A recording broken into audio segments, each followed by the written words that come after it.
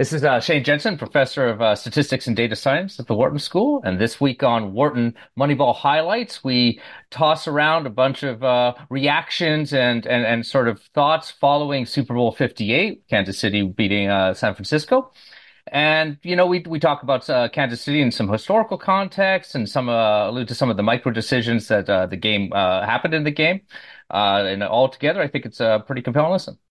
From the campus of the University of Pennsylvania Wharton School, this is Wharton Moneyball on Business Radio. Welcome to Wharton Moneyball here on SiriusXM. This is Cade Massey with all of my regular guests, my regular co-hosts, not my guests, my colleagues, my co-hosts, co-founders of this show. Adi Weiner, who is making his way across town by foot right now, but is going to be in here. Shane Jensen, Eric Bradlow, the usual crew. This is Monday afternoon. We're recording Monday afternoon instead of Tuesday. Schedules conspired against a Tuesday, but it's kind of fun because this is the day after the Super Bowl. As our esteemed boss, Matty Datsman, says, last time to talk football, guys, at least real football. I'm interested, fellas, in what y'all think were the most important factors in the game, what most stood out to you. And I really mean, kind of from an effect size perspective. If you were going to start at the top of the list as a football analyst, football observer, supposed football expert, top of the list, most important factors in driving that game last night, what do you think it is? What's on your list? Let's do a little bit of a round robin, find out what you think the most important factors were. Adi wants to go first. Adi. I do. It's a bit of a lame answer, but I think it has to do with randomness. So there are lots of things that are just not predictable, like that crazy punt return. And the extra point, I mean, these are really rare events, really rare. I mean, the missing extra point was like one in 2 or 2 in 100. The guy was 68 for 68 on the season, Adi, before that extra point. Okay, but still, we'll shrink a little bit towards zero, away from zero. And that punt and that, and those things they're different in the game, right? Now, and so I hate to say it, that's what I'm throwing it at. I mean, these teams are very evenly matched. When this is the very definition. This is Michael Mauboussin's observation, the paradox of skill. When people are trying to beat the market are equally skilled, they're good, but they're just equally good at beating the market. What differentiates those who succeed and those who fail is chance. What's left is chance. Same thing happens in games of skill as long as there's a random component. Certainly, we saw some big elements of that last night. Eric. Yeah, I wanted to agree with Adi and build on this. So I think we talked about this last week. If I had to tell you only one stat from the game, okay, what might help predict who wins? Well, here's the stat. One of the teams last night fumbled the ball 5 times. The other team fumbled it 2 times. Well, Kansas City fumbled it 5 times. San Francisco fumbled it 2 times. Kansas City fumbled it 5 times, lost 1 fumble. San Francisco fumbled it 2 times, lost both times. So all I'm commenting on is to win a game against a top opponent and have 3 additional fumbles, not turnovers, but fumbles, is absolutely remarkable. And in San Francisco's case, the ball hitting, people were criticizing the punt returner. Well, the punt returner actually did the right thing because it already hit off the back of the leg of the other 49er guy. He had to go for the ball at that point, but that led directly to 7 points. And then, as Adi said, the missed extra point, there's another point. And actually, this game broke my theorem. I'm now never going to say what I'm about to say again. I decided, remember my theory, after I watched the first drive of each team, my offensive line against your defensive line and your offensive line against mine, I said I could predict who won the game. Well, I watched the first 2 series, and I'm like, man, oh man, San Francisco is muscling Kansas City. They're just, moving it right down their throat, gaining 8 to 10 yards a run. They're passing easy. If McCaffrey hadn't fumbled the ball, they would have scored there. But you know what? They can just do it all game long. And you know what? Andy Reid, and I saw it in last year's Super Bowl too. This guy, whoever it's Andy, they're the masters of making adjustments at halftime, because that's what happened in the second half of that game looked nothing like the first half of the game. And the same thing was true in last year's Super Bowl, where Kansas City did not punt once in the second half. The Eagles held them to, I forget if it was 7 or 10 points in the first half last year. And in the second half, Kansas City scored on every drive. Okay, so to recap, you doubled down on Audie's chance, but then you threw in this other wrinkle at the end, which was Kansas City adjustments. But Making adjustments on the defensive side. I want to read into the record and underscore something Eric said in there, which was he's never going to claim again that he can tell from watching the first two series who's going to win a football game. Just note that he offered that unsolicited, Yep. and so we might come back to that one over the years. Shane, number three. Yeah, I mean, this is maybe this is kind of folded in with the luck theme as well. But I think it is a big effect size that went against San Francisco's injuries. I think, losing Greenlaw right before, like, they had lost Greenlaw in the first half to a non-contact injury. Debo Samuel was like, affected by the end of the game. And they lost, I think, the right guard, something like that. And Kittle was out for a ways in the game yep, too. yep. So, I mean, a lot of their big kind of playmakers. I mean, I think San Francisco, I've sort of seen over the last few years, whenever they're hot, I mean, when all their big playmakers are there and they hum.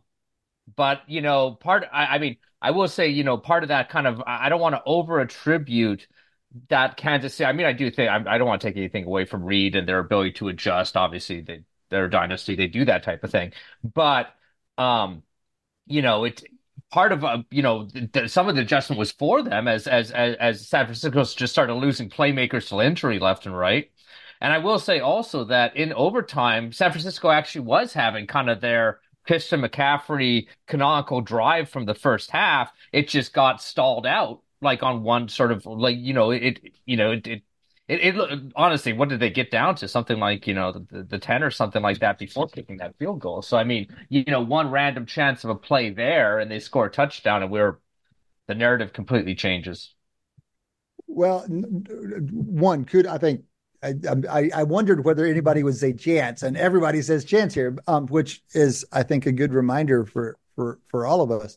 I mean, when a game comes down to overtime, it's got to dominate, right? Like just, overall, like it's good chances. Shane, that's a good point. Whenever it is that close, I mean, objectively that close, it has to be that chance events really push things around. Okay, stepping into the non-chance world, obviously Mahomes is, I mean, we could talk about Mahomes for the next 2 hours. To what extent is he, what makes him so special? How special is he? Shane, I know, the Mahomes and Kelsey triad you speak of, yes. Well, in Reed as well. And I mean, it's good. Mahomes, Kelsey, Reed triad. I even use triad. I have, it's that triplet. I'm so curious to see the components of that without each other. Just Romo was calling out Reed's play calling late in the game, and then Mahomes, as soon as he got to a microphone, was giving credit to Reed for those red zone calls on the last drive. So clearly, it's a big part of it. But Mahomes, I mean, we talk. When we get Walder on here in the second half of the show, we have a brief conversation about whether Mahomes is a witch or not. So that tells you all you need to know about how impressed we are. But I want to give you one other observation. This comes from Ian Boyd primarily. Ian is a commenter in the football space and a real expert. You know how well the defensive line contained Mahomes in the first half. And again, they did a nice job in the commentary calling that lane integrity, not letting him get outside. He was harassed in a way that the Bills and the Ravens and never mind the Dolphins weren't even able to harass him in the playoffs. And it threw him off his game. This was kind of the story of the first half. This is what Eric was talking about when he talks about see both sides of the ball and see the lines, the Niner lines were dominating. And then that faded. And maybe that's adjustments. Of course, partly it is adjustments, but also it is something that happens with defensive lines in fourth quarters, never mind overtime. You just can't expect to maintain that kind of intensity and pressure with the defensive line. No, and I don't, again, want to take away anything from Mahomes' eliteness. I just, for a historical kind of context, it's like part of the, it's such an elite combination right now because, he's one of the few guys that kind of predictably kind of come through in those moments. And I think although we are in an era of a lot of young, exciting quarterbacks, we don't have. Where's the kind of where's the quarterback on? Like, what's the quarterback that other than Brady that's had the best game against Mahomes in the playoffs? It's like Mahomes is going to be there, kind of doing his thing. Burrow, I guess, right? But I mean, I just sort of again, I think back historically to like the Aikman Kelly or, like the Montana Marino or Brady Manning. Like, I think we're still waiting for that Mahomes Well, the Other nice than other thing, than the tail end of Brady, we're still waiting for that kind of Mahomes sort of like, Well, quick competition. note. Quick note. This is what felt unfair about last night, and this is why I felt like it was a little unfair to expect that much out of Purdy. I mean, Purdy might grow into a great quarterback. He's still not a Yeah. rookie, but he's practically a rookie. And there's just no way. I mean, even Mahomes grew as a quarterback over time. He didn't have to do anything his rookie year. So, I mean, Shane, it was like it was unfair. You're asking for this battle of the Titans, and that just wasn't going to happen. Burrow is, Josh Allen, you got it in Buffalo in the divisional round. You got that what you asked for in Buffalo. You did not get it in Baltimore in the finals, in the conference Yeah, finals. that's right. That's right. well, I think also we're going to get the test of the triumvirate because look, Brady, the thing that was remarkable about Brady, besides winning 7 Super Bowls, that's amazing. Doing it with 2 different teams is amazing. Let's remember he won it in 2 different eras, really. And so we're going to find out because Kelsey's not going to be around forever. Kelsey's 34. During the season next year, he's going to turn 35. He doesn't have 8 to 10 more years to play, which Mahomes easily has 8 to 10 more years Yeah. to play. So for Mahomes to get to where Brady is in terms of accomplishments, he's going to have to win it with another set of players and potentially even another coach. Yeah. And so we'll find out. I mean, if he can put another 3 Super Bowls together, let's remember, by the way, I know you know this, Shane. Brady went 10 years without winning a Super Bowl. 10. That's remarkable. Yeah. I thought he was stuck at 3. And actually, if you would ask me at age 35, he had 3 Super Bowl wins. He just won 4 of them in the last 8 years. So that may be what happens to Mahomes. It may be, Mahomes, but I just that's kind of where I was sort of going with this sort of like, competition thing. Somebody talked me out of him just piling up like the next three. Like, who is going to challenge? Or is it, I'm just getting that No, inevitability bias all over again yeah, here. no, I think you're extrapolating too readily. And so granted they should be the favorites, but you don't want to say there's nobody can take them down. I mean, they have to chance can break against them at some point. It will. although what Shane is pointing out is during the Brady era, there are, I think I've got the right number, it's 4. There are 4 other quarterbacks that won multiple Super Bowls, right? So there's obviously both Mannings, Roethlisberger, and I mean, Rodgers was there, only won one too, but no. Rodgers But was around. there's a fourth quarterback. I forget who it is. There's 4 guys I think that each won 2 Super Bowls in that era. So my only comment is that Brady went up and Breeze was in that era, Rodgers in that era. So you could argue he's going up against all-time greats. I don't believe there's anybody right now, to Shane's point, like who in the next 5 years is likely to be an all-time great. I don't I, think I, so. I don't think that's fair to Josh Allen, who most people think is an amazing quarterback. Walter's going to come in next half and say he's his clear number 2. Remember that there's this thing. How do you feel? This is a conversation today in some corners.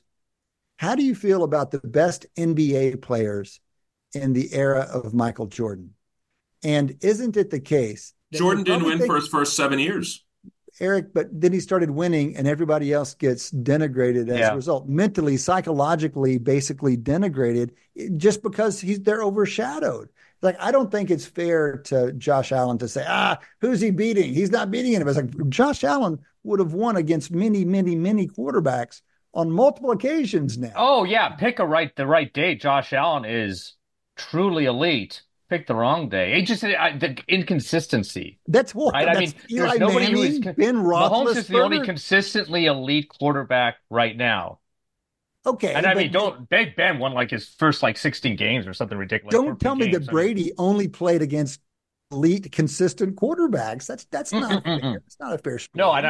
no, I'm not. Again, I'll save my Brady promotion for another day. But Let's just you're, focus on Mahomes. Like but I love it's the like what is he? I guess I'm eager for the what kind of consistently kind of like somebody else who's always there in the playoffs, like challenging him. I think the piece that you guys are talking about the longevity of Brady and the 2 hump era Mm. that he had, and I think that one of the keys to that was something that we tend to discount, which is the personnel side of organizations. So Mahomes is not just Mahomes and Reed. Of course, it's all the players, but the big elements, the poles of the organization are quarterback, coach, and personnel, whoever's running personnel. And the Chiefs have made some really gutsy, ultimately wise, it seems, decisions about personnel over the years. Belichick was doing some interesting things back in the day, and he knew how to pick the right guys to play his system with Brady. And what they put around him was an important part of the story, and it's a huge part of the longevity story.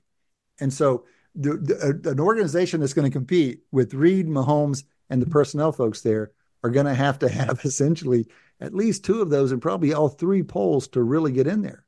A dynasty requires really those three. It would be the claim. Yeah, and I mean, again, they can lose to a lot. It's not like, and I'm not saying like, like that, Mahomes is that this kind of triad is somehow facing kind of overall weak competition. I just do think because it's such a strong sort of well-built team that it's hard for those sort of next level things to kind of get to the level. Let me also say, by the way, at the end of the game, regulation, I'm like, oh my God, Andy Reid has blown it again. He's not left enough time on the clock so that Patrick Mahomes doesn't get more than one shot at the end zone. So I'm thinking to myself, he may have actually lost on the Super Bowl here because, again, I think he let 25 seconds run off the clock before actually he still had a timeout. And I'm like, they're not going to have enough plays. I mean, maybe they'll win the game, but maybe they won't. I'm thinking Andy Reid's done it again. Yeah, that's very fair. Very fair. And it's not, these are out of sample predictions at this point. This is not even hindsight bias. Adi. One of the comments from Eric Eager that I saw, our buddy Eric, was that this is supposed to be rebuilding these last couple of years for KC. How does that figure into your dynasty calculations?